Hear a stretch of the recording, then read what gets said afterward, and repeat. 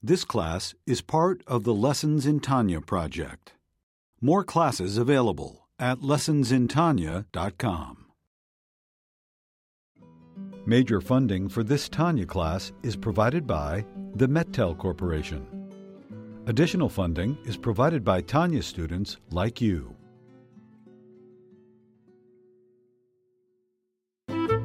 Lessons in Tanya. The Tanya of Rabbi Schneur Zalman of Liadi, taught by Rabbi Ben Zion Krasniansky. Tanya's text elucidated by Rabbi Yosef Weinberg.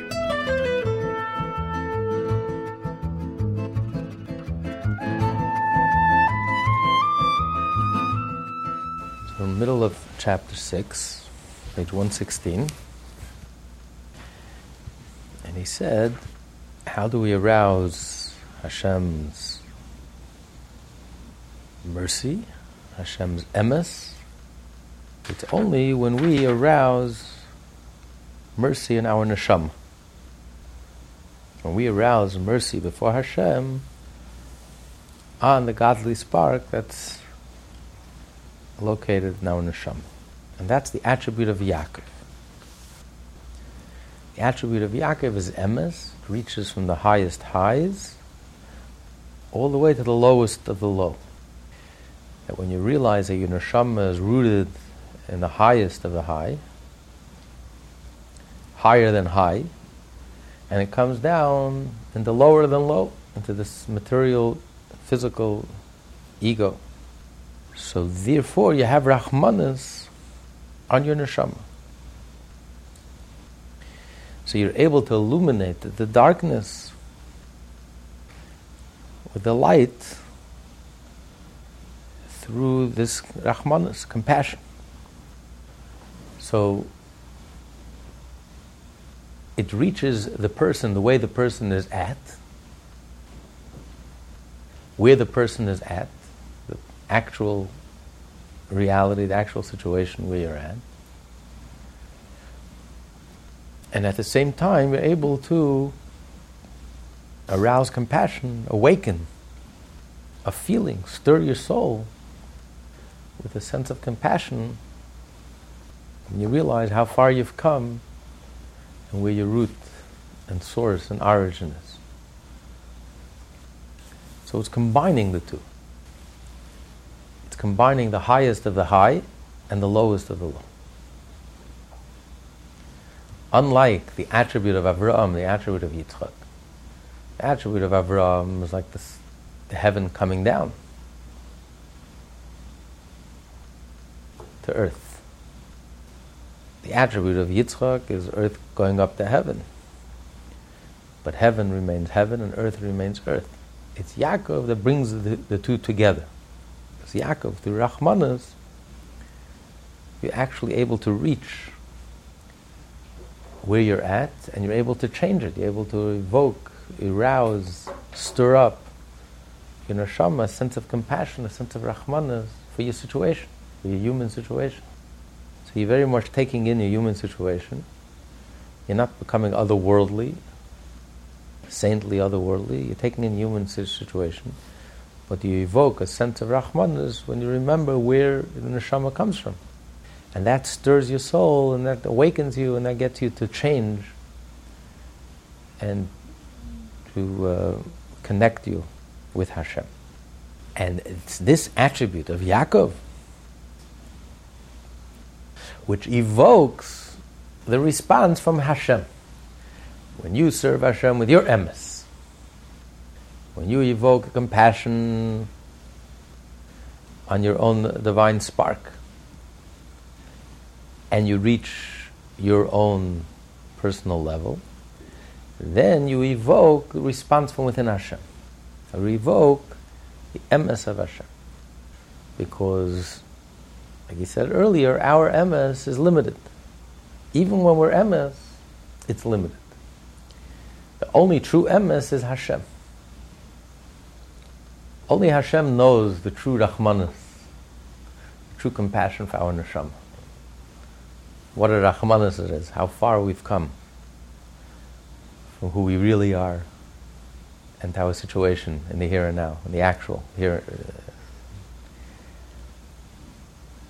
Only the divine, only Hashem truly sense it, Rachmanas. But how do we evoke Hashem's Rachmanas? How do we evoke Hashem's Emes? When we serve Hashem with our Emes. When we serve Hashem with our Emes, that evokes a response from within Hashem. Hashem responds with His Emes. And He gives Yaakov the attribute of Emes. Titin Emes liYaakov. The reward, so that explains that. But then we have the other verse which he began, which opens this letter, that Secher Emes, that the reward of kindness, Vizerei at tzedakah, by doing kindness, Secher, what is the reward for doing kindness? Emes. So now he's going to explain why do we need the attribute of kindness. Why isn't it enough to evoke your emes by evoking a sense of compassion on your own neshama, awakening and stirring up your own neshama, and that should evoke, Hashem is interactive, that should evoke a response from within Hashem that He'll respond in kind with the divine mercy and compassion in your neshama, with the divine emes. That's unchanging, that's truly unlimited and infinite. I don't know if you want to talk about this now. What is our MS? It's a relative MS? I mean, I never understood. And I always thought there was only an absolute truth, which was Torah. But now it seems that there's at our level, in the worldly, there's an MS. But what does that actually mean? So our MS is when something really gets to us. Every fiber of our being, every bone in our body, comprehensive. It's personal. When you have Rachmanas, it's personal. When you have Rachmanas in your situation and the human condition that you find yourself in, the actual situation you find yourself in, and sensing where you come from, where your neshama comes from, and the plunge and this descent, traumatic descent for the neshama, and you evoke and awaken a sense of Rachmanas, that's personal. That gets to you. When you have Rachmanas on someone, it gets to you. It's personal. It's not just mechanical. It's very personal. It touches your whole being. When you're able to empathize and you're able to have Rachmanas, it touches your whole being. So that's your emes. You care. You're moved. You're touched. You're stirred up. So it's not truth the way we understand it in the secular world. No. It's not 2 + 2 is 4. 2 + 2 is 4 is true. It's not false. That's not emes. Emes is when something personal, something really gets to you, the real you, your whole you, every fiber of your being, every bone in your body. That's the attribute of compassion. It's the attribute of Yaakov. It's the attribute of Emes. It's real. It's the real you that's really moved. You're acting saintly, you're acting like Avram, it's almost like not the real you. It's your saintly self, it's your otherworldly self, it's your divine self, your angelic self, the angel inside of you. But you sense it's the divine inside of you, it's not you. Yitzchak, acting heroically, sacrificing yourself. It's not the real you. Yaakov reaches the real you. It touches the whole person. When you feel a sense of Rachmanas. But now he's going to explain it's not enough. That alone is not enough to evoke the divine emes. Why? Because whatever we do is not ultimately emes. It's not 100%. Because we're limited, we're finite. We are so riddled with lies and deception and untruthfulness. Our whole world is a lie. It's called Alma de Shikra. The Zohar calls it the world of lies. Everything in this world is a lie. Everything says, I exist. It's the ultimate lie. We don't exist. Everything is really Hashem. There's no ego. There is no I. So the whole world is a lie. Our whole premise, our whole underlying assumption, our whole being, our whole sense of self, in a sense, is a lie. So when the whole foundation is corrupt, the whole underlying assumption is corrupt, how can we possibly achieve emes? Even if we're sincere, and even if we're trying hard, and even if we reach the level of Yaakov, after Avram and Yitzchak, and we finally reach the level of Yaakov, and we stir up our soul, and we feel that we're genuine and we're sincere, and we're all stirred up and moved and touched. Is it really emes? Because the evoking the compassion also has to be with emes. But how do we know it's true? How do we know it's really emes? A story, Chassid came to the Alter Rebbe, the author of the Tanya, the author of this letter, and he says, Rebbe, I want you to know that I sinned, but it doesn't truly bother me.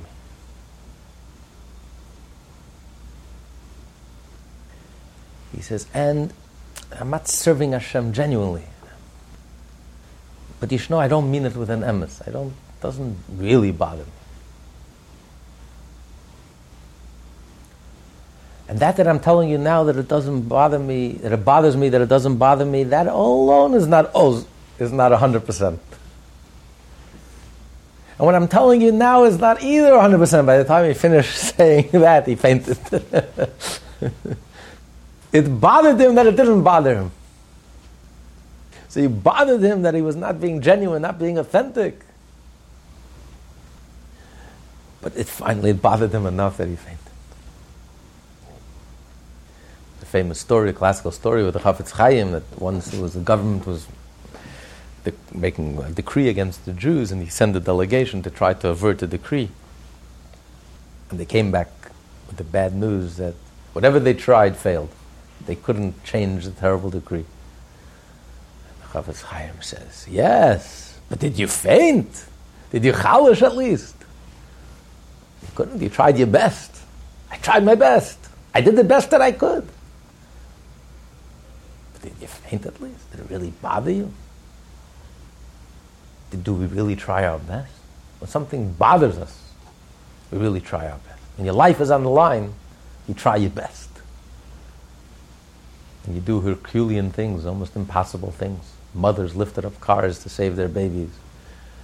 Things that were humanly impossible. Got out of, people escaped fires, bent bars, escaped places which they couldn't even fit through. When something matters to you, yes, with an emes, then you can do things, astonishing things. So you think that you mean it with an emes, with a truth, genuinely and sincerely. But is it really genuine and sincere? How genuine and sincere is it? And you can fool yourself, but can you fool God? That's his attribute, emes. So how do we evoke a response from Hashem? Only something emes responds to emes. So if something is really emes, but is it really emes? The beautiful story with the Baal Shem Tov and the Magid. Baal Shem Tov on Shabbos, even the simple Jews would join them for Friday night dinner. And the Baal Shem Tov would show his love for the simple Jew. And one particular Shabbos, all the Baal Shem Tov students, he had 60 handpicked students, the greatest rabbis, mystics, and scholars of Eastern Europe. But the Friday night meal, all the Jews joined the Baal Shem Tov. And Baal Shem Tov sat the simplest Jew next to him and gave him from his cup. And he showed such love and affection for the simple Jews. And the students were very disturbed by this behavior. They never saw this before. It was unprecedented in Jewish history. The Moses of the generation should show such respect, and the simple Jews should have such access to the Baal Shem Tov, personal access.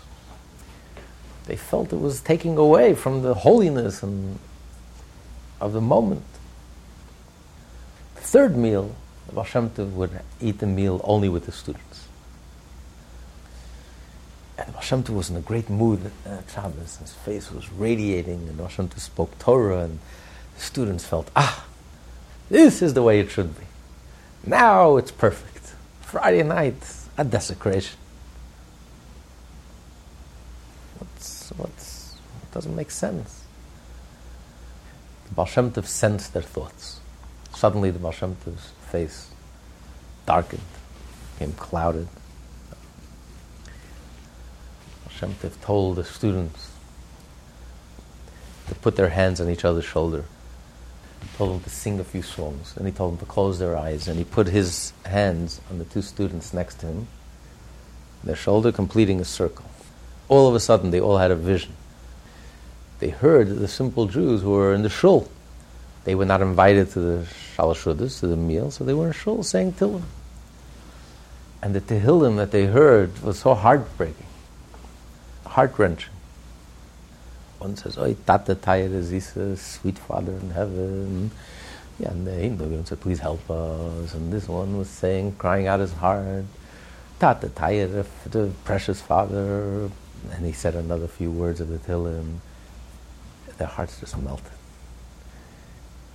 They cried. The Maggid, Rabbi Dovber, described later to the Alter Rebbe, he says, we wished on Yom Kippur we would have a level of teshuvah like we had at that moment. That they wished they can serve Hashem with the same sincerity as the simple Jews. And then Baal Shem Tov removed his hands, and the vision stopped, and Baal Shem Tov told them, we are not even svasems, we're not even the edge of truth. Our whole being is a lie. The whole world is one big lie. It's ego, it's arrogance, it's I. The whole world is founded on a lie. And yet, we will move to our core by the simple, genuine service of the simple Jew. It's not affected, not embellished. It's just sincere, pure, simple from the heart, from the essence of their being. Imagine Hashem himself, who's not only the edge of truth. Hashem is truth. Not only truth, but truth of truth. And the truth is Hashem is beyond any definition and description. Imagine how Hashem is moved to his core, so to speak, by the sincerity of the simple Jews. They're emes. That's why the Baal Shem Tov loved the simple Jew. Because the simple Jew, there's no self-satisfaction. The biggest genius, the greatest scholar, the greatest mystic, with the deepest, most profoundest religious experience.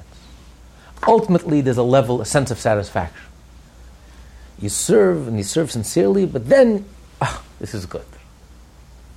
I've arrived. I've achieved. You've given it your all, but ultimately there's a level of satisfaction.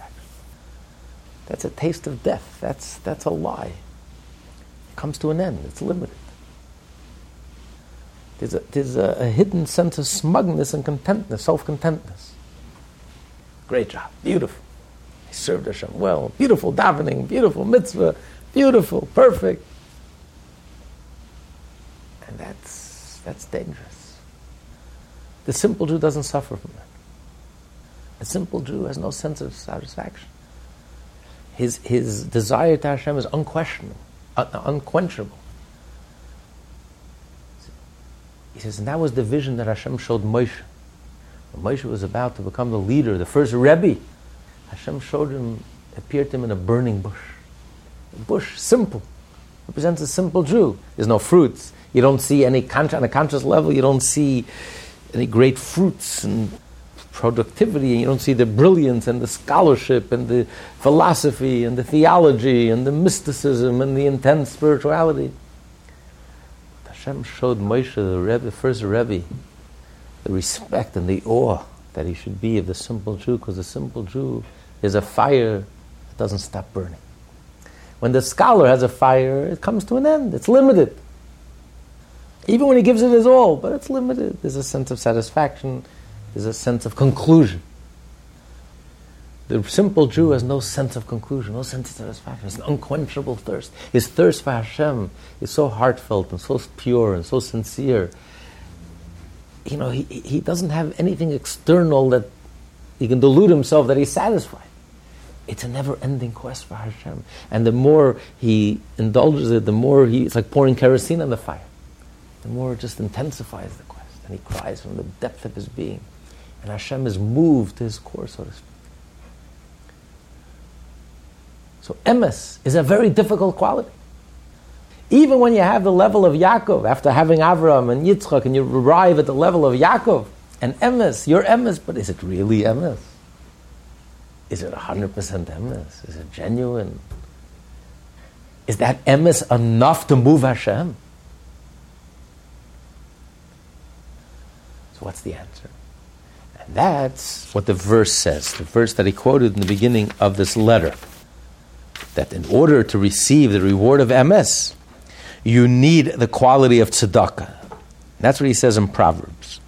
You need to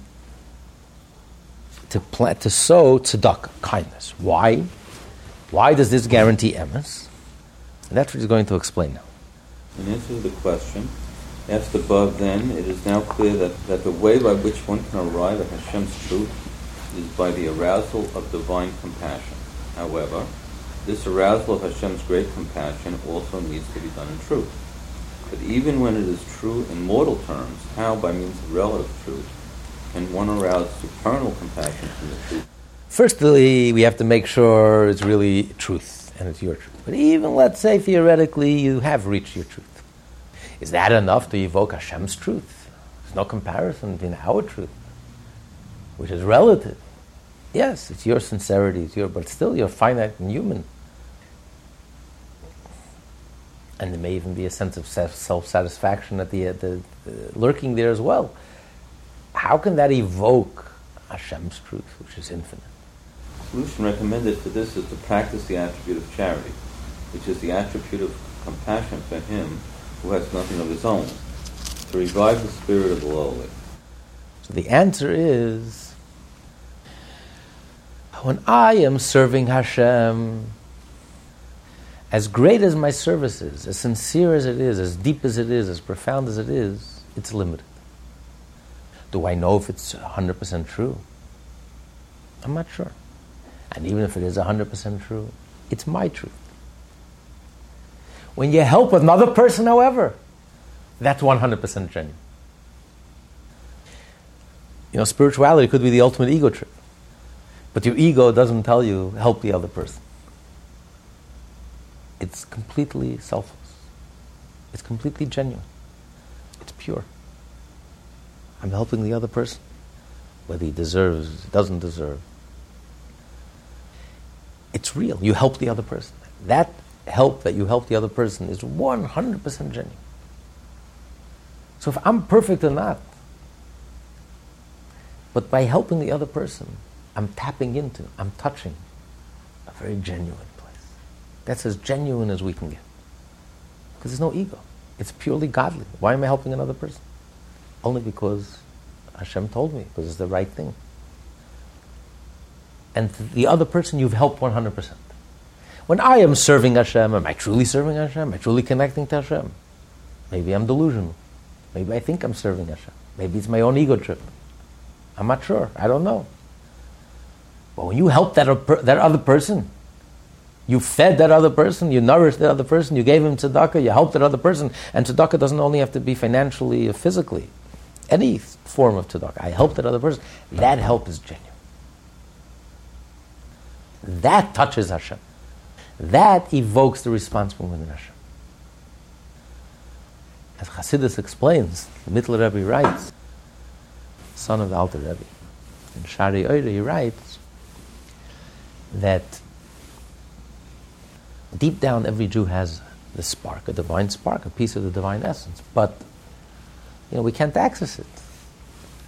And many times we can struggle and with great effort, and still our heart is not on fire. We don't feel anything. We're not inspired. We're not moved. We're not touched. We don't feel like changing. It's difficult. He says there are exceptions. When suddenly you can access your neshama, your deepest self, your deepest part within you. Either when your Jewishness is challenged, and you're ready to give up your life, sacrifice, make the ultimate sacrifice for Hashem, suddenly it hits you, you hear, you feel your neshama awakens. Or special times, special occasions, maybe at the Seder, Yom Kippur, on a holiday, and a Yom Tov, special moments, privileged moments, the day you're getting married, you're marrying off a child, whatever, certain moments that just touch your neshama very deeply. Without, notwithstanding the effort on your part, nothing to do with you, it's just the whole beauty of the neshama just emerges and surfaces. He says, and the third occasion when it happens is, if you do a favor to someone else. You do a great favor to someone else. A real favor to someone else. A person in their need, time of need, you really help them. That evokes a response that Hashem will wake up your neshama. Nothing to do with your effort, but because you've done a favor to that other Jew. And this is the great emphasis of our generation. Because, for 6 generations, Lubavitch Hasidim were known. If you study the Tanya, everything in the Tanya, from the beginning of the Tanya, consistently to the middle, to the end, and every portion of the Tanya is pushing you to focus and emphasize davening to Hashem. Because that's the time that you can focus and concentrate and connect and awaken your neshama. It's taking davening very seriously and very personally. And Lubavitcher Hasidim were known to daven for hours and hours. What happened today? Today, on one hand, the generations were not as great as our parents and grandparents. We don't have the zitzfleish, we don't have the presence of mind, we don't have the awareness, we don't have the focus, the ability to concentrate. We don't have the knowledge that they had to personalize it and apply it and internalize it. So you don't see that much, you don't see this idea of sitting and davening for hours. But it doesn't mean that, God forbid, we gave up on that whole idea, notion of davening and personalizing and applying the Hasidic teachings and internalizing it. On the contrary, today we took it a step further. And that is the whole idea of shlichus, the whole idea that your life's mission is it's not enough to live for yourself. Your life's mission is to help another Jew. Because when you help another person, that is 100%. That is 1,000%. And when you help another Jew, and you help them in a time of need, in a time of joy, this evokes a response from within Hashem. And what will be the reward? Hashem will give you, the reward will give you emes, His emes. It will awaken the divine spark within you. And suddenly your own Yiddishkeit will come alive. Despite the fact that on a conscious level you may be so imperfect and so far from perfection. And yet, nevertheless, we have this shortcut to access the deepest parts within us. How? Through the kindness, through good deeds, through tzedakah, planting chesed, by being there for others, helping others. And this is what the emphasis of our generation is. When we don't have the capacity, we don't have the same capacity as our parents and ancestors to do the internal work, but we do have the capacity to help another person, live for another person, and do the chesed and be there for them, and that's 100%. So it's not like today we don't need emes anymore. No, today we have emes la'amite, the ultimate truth. This is how you reach the total truth, the absolute truth, by doing kindness, by doing a favor, by helping another person. This ignites our own neshama. This ignites our own Yiddishkeit, makes it come alive, and makes it real and relevant to us personally. This is how Hashem responds. This evokes Hashem's response.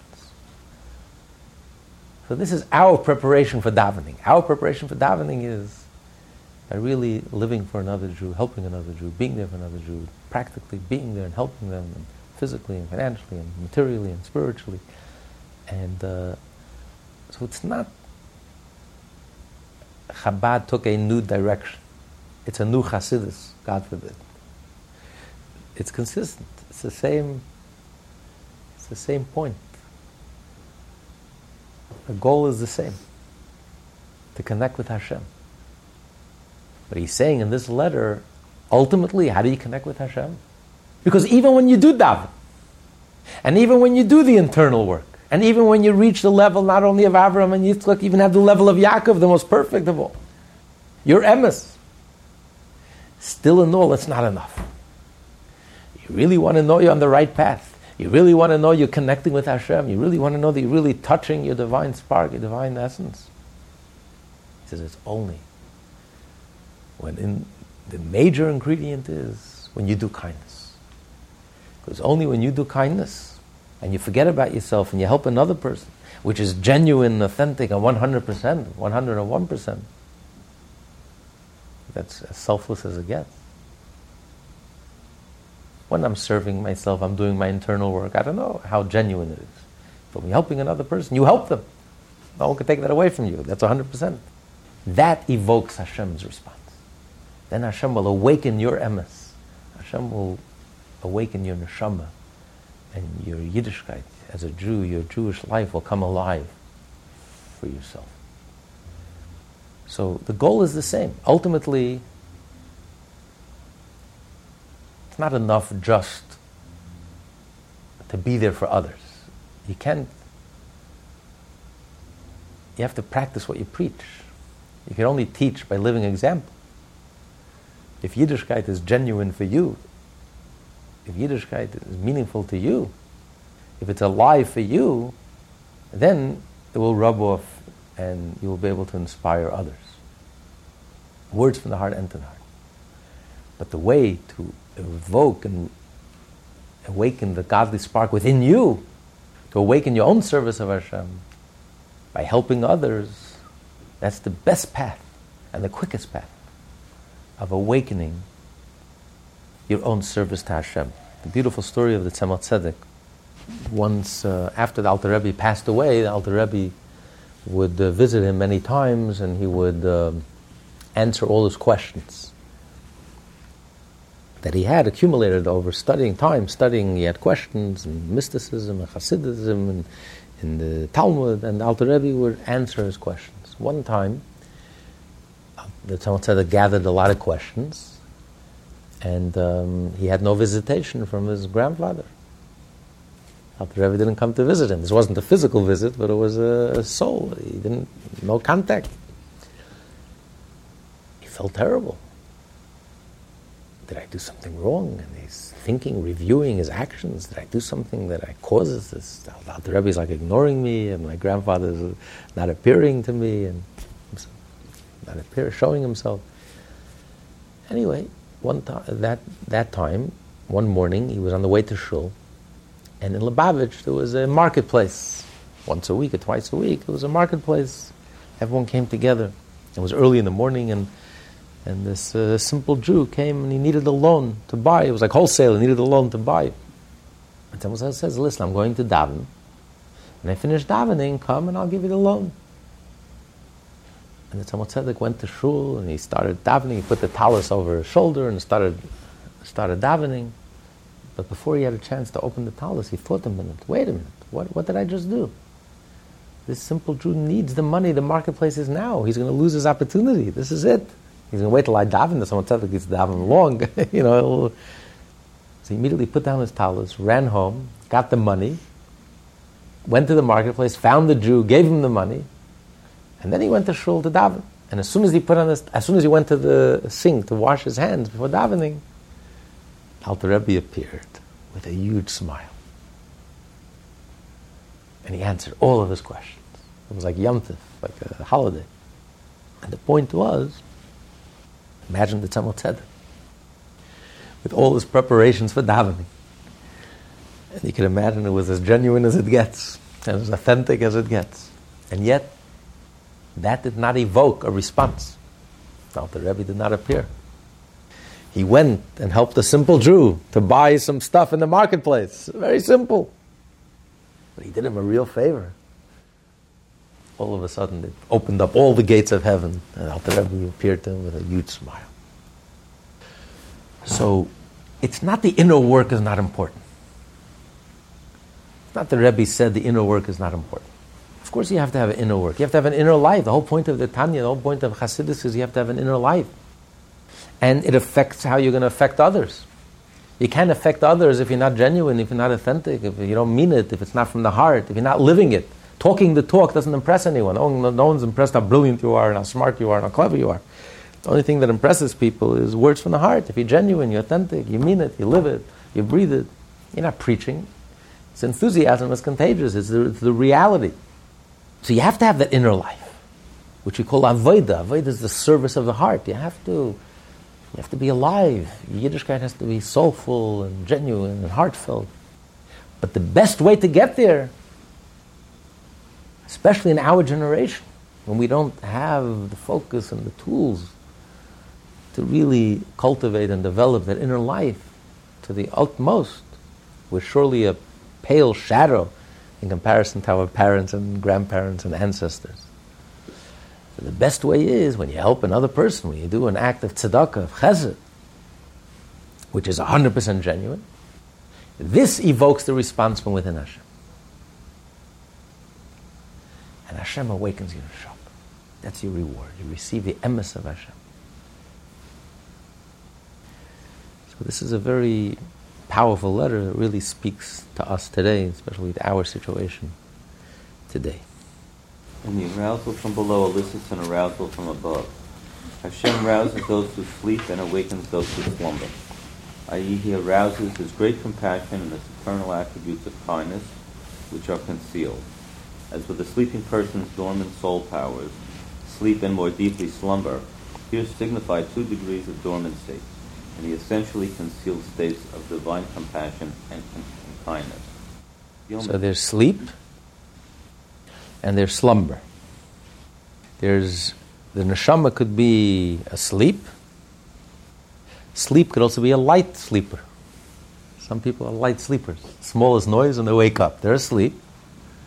But it doesn't take much to wake them up. Then there's a slumber. Slumber is, it could be a bomb. Bombs could be falling, but he's in such a deep sleep.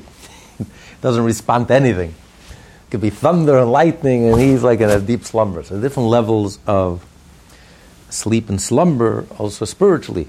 The neshama is asleep, and the neshama is in slumber. So you have Rachmim Rabim, Hashem's mercy,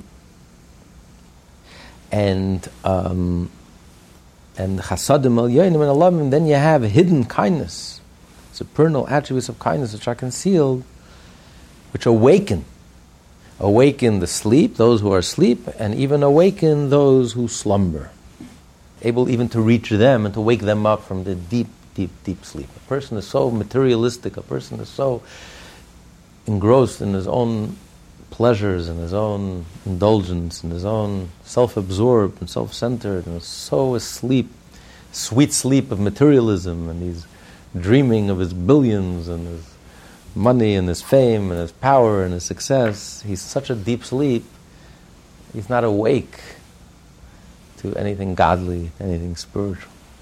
So Hashem, when we arouse from below, Hashem is interactive. When we awaken from below, we help someone who perhaps doesn't even deserve our help, or someone who's in a much lower level, and we lower ourselves and we help them selflessly, pure act of kindness, of goodness. So Hashem will respond in kind. Hashem will lower himself, so to speak, and awaken us from our sleep, and even awaken us from our deep slumber. So that they emerge from concealment into manifestation and to a great illumination, so that a man is illuminated with the light of life, with the truth of Hashem unto the world. So Hashem's emes, Hashem will waken us up with his emes that reaches our neshama and jumpstarts our neshama, jumpstarts our engine, sparks our neshama.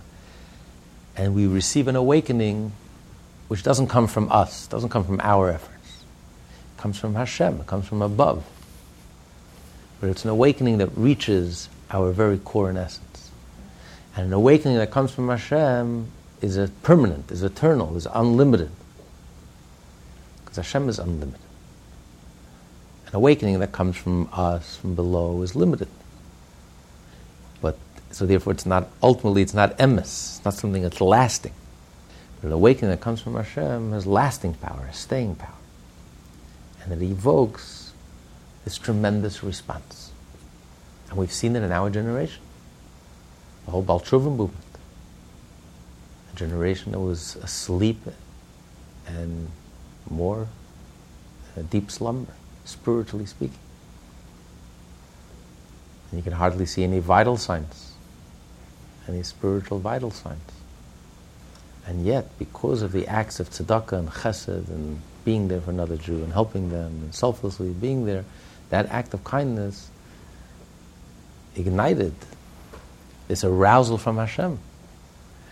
And only Hashem has the power to awaken those who are asleep and those who are in a deep slumber. And suddenly the neshama awakened. And hundreds of thousands of Jews who discovered Judaism with a vengeance. And this awakening has staying power. It's not a one-time thing. This has completely changed and transformed the lives of hundreds of thousands of Jews throughout the world. So this tremendous awakening was evoked through the sowing of the tzedakah, through these acts of kindness.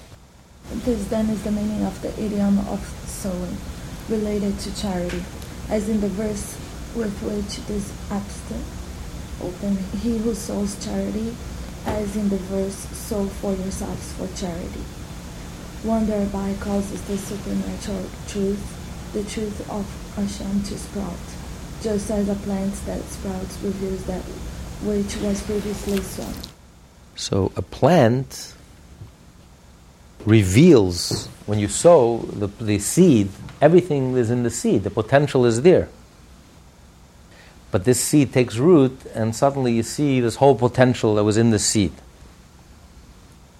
So too, the seed of Hashem, the truth of Hashem, which is there, but it's concealed, suddenly it sprouts.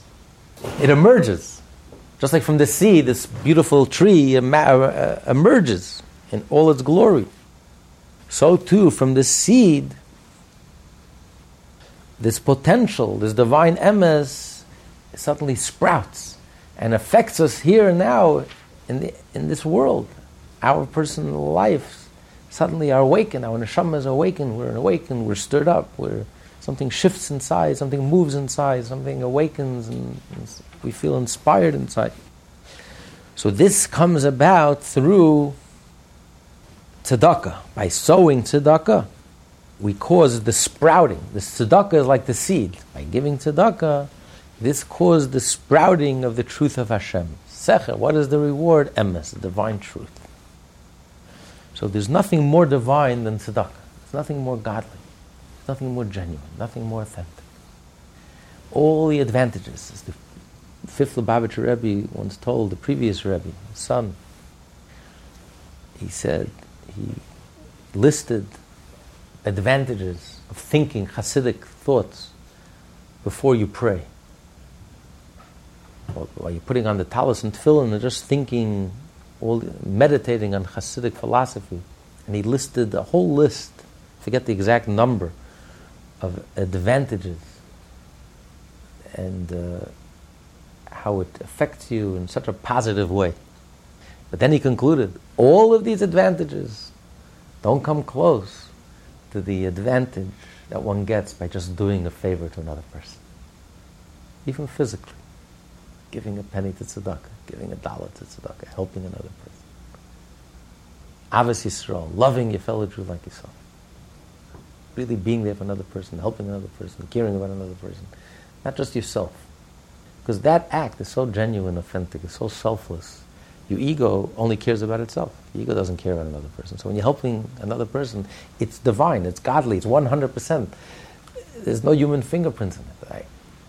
And that what touches Hashem, and that evokes a powerful response from within Hashem. that even it reaches us, even if we are on the lower level, we are on the low level, we are the lowest generation of all generations. And spiritually speaking, we are the midgets and we are the lowest of the low. But we are asleep and we are in a deep slumber. And yet Hashem awakening reaches us.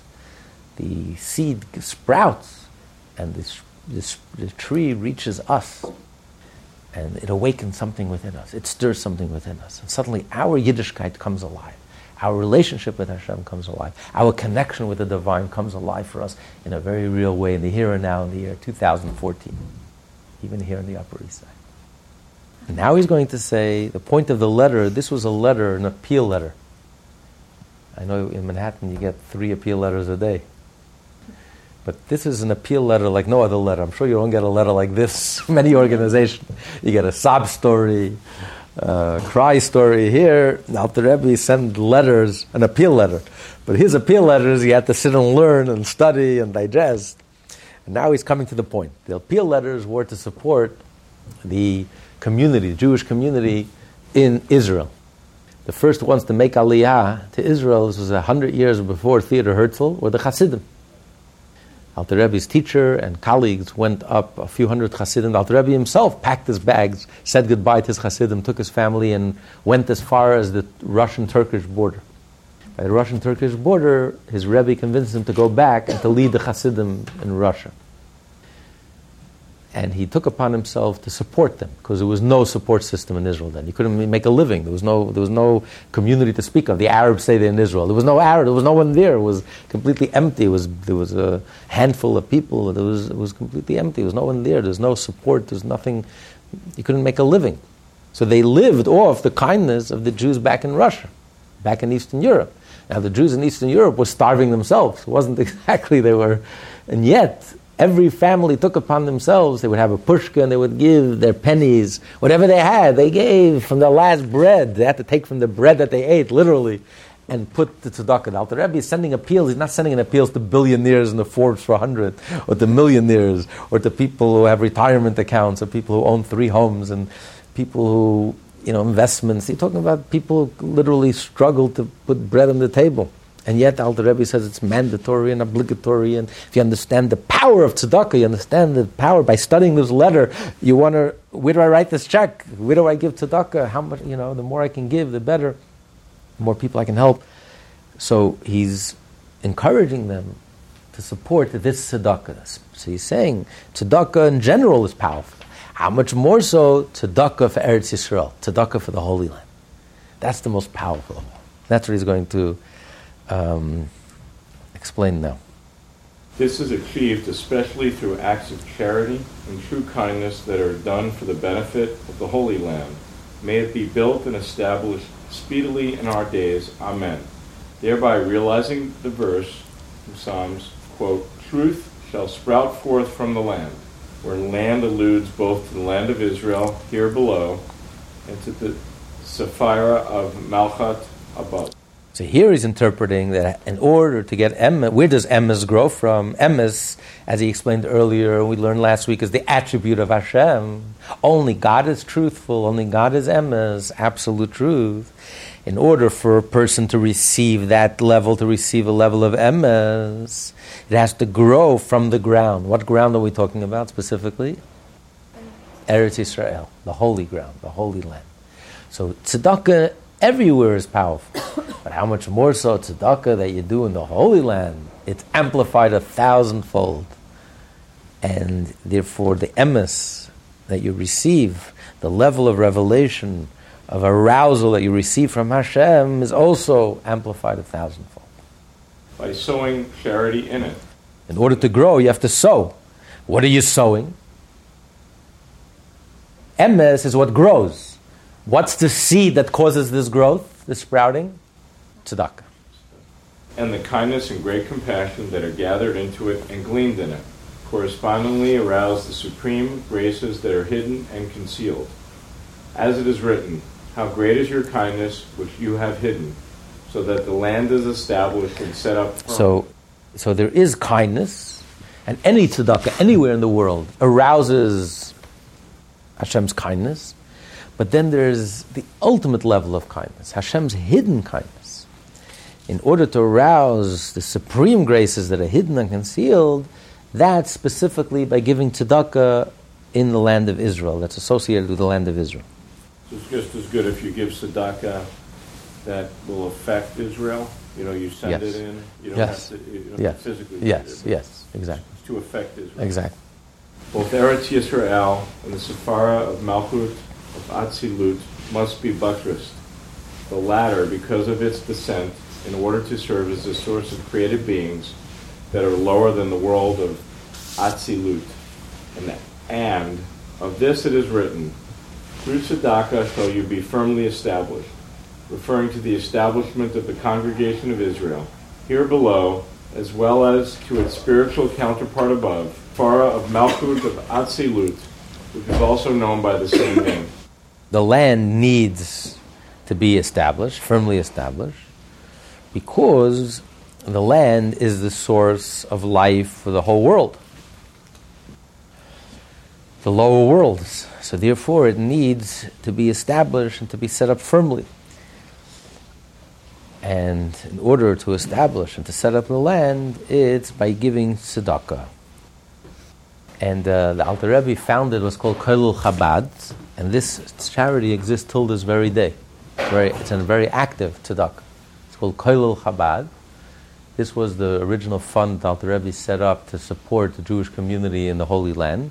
And until today, they're very active. It's one of the largest, I think their soup kitchens feed 100,000 people a year, and they're a tremendous amount of tzedakah and kindness to help the needy. Israel, unfortunately, has a lot of needy people who fall through the cracks and need help, and they raise huge money here in New York and all over the world. And every Chabad house, every Chabad family has a Kollel Chabad pushka, because this was very precious. This tzedakah was very precious to the Alter Rebbe, and all the Rebbes continued after him. Half of the letters, if not more, of these letters, the 32 letters, talk about tzedakah, and are specifically were appeal letters to support this specific tzedakah, the tzedakah of Kollel Chabad, to help the Jews in Israel. So, this is an arousing letter. This is a call to action, because once you understand and you appreciate the power of tzedakah and what it does for you, forget about what it does to the other person.